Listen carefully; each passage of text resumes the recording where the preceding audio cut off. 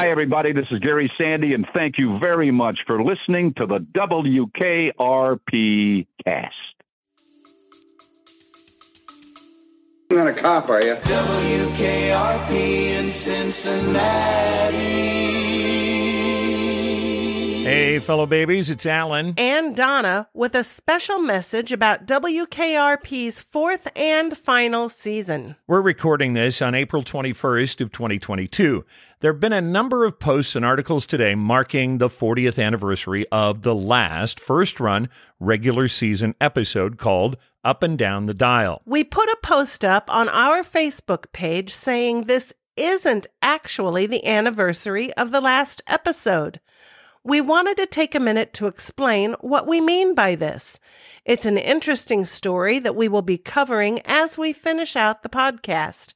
Rather than wait all summer to hear about it, we decided to give you an overview of what happened. It's going to affect the order of the final episodes of the podcast. If you've been listening to our show, you know we use a lot of original research done by Michael Hernandez. He's the guy we've started calling the Accountant of Rock because of his amazing WKRP music and programming spreadsheets. One of Michael's projects has been to assemble a programming grid. It shows what was on all network television each night that a new first-run WKRP episode aired. While assembling the programming grid for the fourth season, Michael discovered something very interesting. Although we've always been told the last regular season episode was Up and Down the Dial and that it ran today, Michael has proven this isn't true. To understand what happened, you have to realize how WKRP was doing in its final few weeks on the air. It was tanking.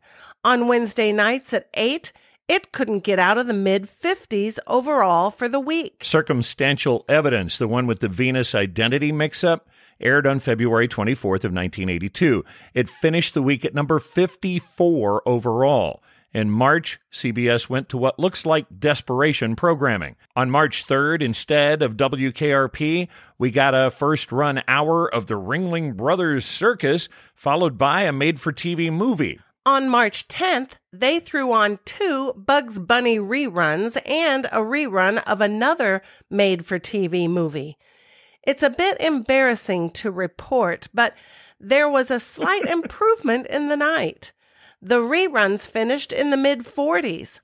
CBS went back to a first-run WKRP with Fire on March 17th. That's the one where Herb and Jennifer are trapped in an elevator in the Flim building. It finished the week at number 39. Still terrible, but one of the best finishes so far of the calendar year. On March 24th of 1982, they ran Dear Liar. It had a ripped from the headline story about Bailey writing a fictional news story. No one cared. It would slip back, finishing the week at number 55. The Creation of Venus, with the final chapter of the Gordon Sims story, aired on March 31st. It had a slight improvement, notching a number 37 finish for the week. This is where the official story conflicts with what Hernandez has found. On April 7th, we're told by IMDb, Wikipedia, and TV Guide that CBS aired Impossible Dream. It's the one where Les decides he's going to try for a job in New York, and his mother shows up at the station, also played by Richard Sanders. Hernandez has been using newspapers.com as a resource so he could search local papers all over the U.S. for programming information. After searching dozens of newspaper TV listings, the Accountant of Rock has determined Impossible Dream did not air on April 7th. He's showing what looks like more desperation programming. On April 7th, we got a new episode of the Herbie the Love Bug series, followed by the CBS movie Coward of the County. The movie was a rerun. Hernandez searched through dozens of programming grids. Once he realized he wasn't finding the listing, he tried even harder. Michael is very certain the Impossible Dream episode did not air on April 7th. Same for To Air is Human on April 14th. Again, even though it's also listed in all of the major directories, it did not air when we're told it did. On the night of April 14th, Hernandez is showing another new Herbie, followed by a 2-part, 2-hour Dukes of Hazzard rerun. Herbie finished 53 for the week. The Dukes finished number 56. Such an insult to Dukes of Hazzard on instead of KRP. So then on April 21st, CBS aired Up and Down the Dial. It was led in by a CBS report called People Like Us. It would finish the week at an anemic 59 out of 72 programs to air that week. Anyone who was still paying attention, and there weren't many, figured that was it for the series. Something amazing happened over the summer of 1982. WKRP went into reruns, and people began to find it. Starting June 7th of 1982, it went back to Monday nights at 8:30. It started to deliver some numbers. It was finishing in the top 20 most weeks. On July 19th, Who's On First would finish the week at number 10. The next week, 3 Days of the Condo was number 5. And the next week, The Consultant was number 11. Suddenly, CBS had a top 10 hit on its hands with this canceled series. Someone must have said, hey, we've still got these 2 we didn't air. On August 9th, 4 months after the supposed final episode of WKRP, CBS ran the never-before-seen To Air Is Human, where Herb winds up with his picture on a stand-up. It finished the week at number 4. There was actually a scramble to bring the gang back for a 5th season. It was way too late. Cast members had other commitments, and fall programming was already underway.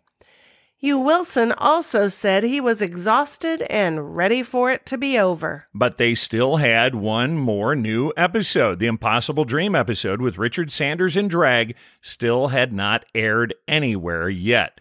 CBS blew the dust off and aired it for the first time on September 20th of 1982.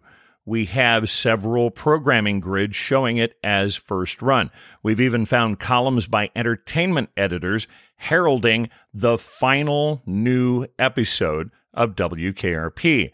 This was in the fall of WKRP's first year in syndication, and interesting to note, this one actually beat Monday Night Football for overall ratings. So, fellow babies, there you have it. The story of the real final episode of WKRP. As we finish out the 4th season, we will be taking the episodes in actual air order, not the order on the Shout Factory discs or what you'll find on IMDb or Wikipedia.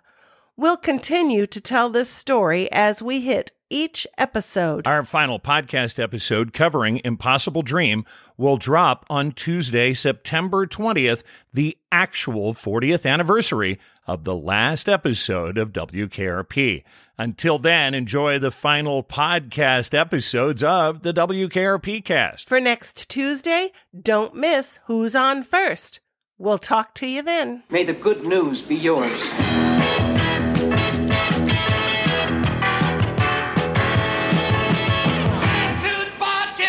The WKRP cast is not endorsed by MTM Enterprises, Shout Factory, or CBS. This podcast is intended for entertainment and informational purposes only. WKRP in Cincinnati, the WKRP logo, and all names, pictures, and audio of WKRP in Cincinnati characters are registered trademarks of MTM, CBS, Shout Factory, or their respective copyright holders.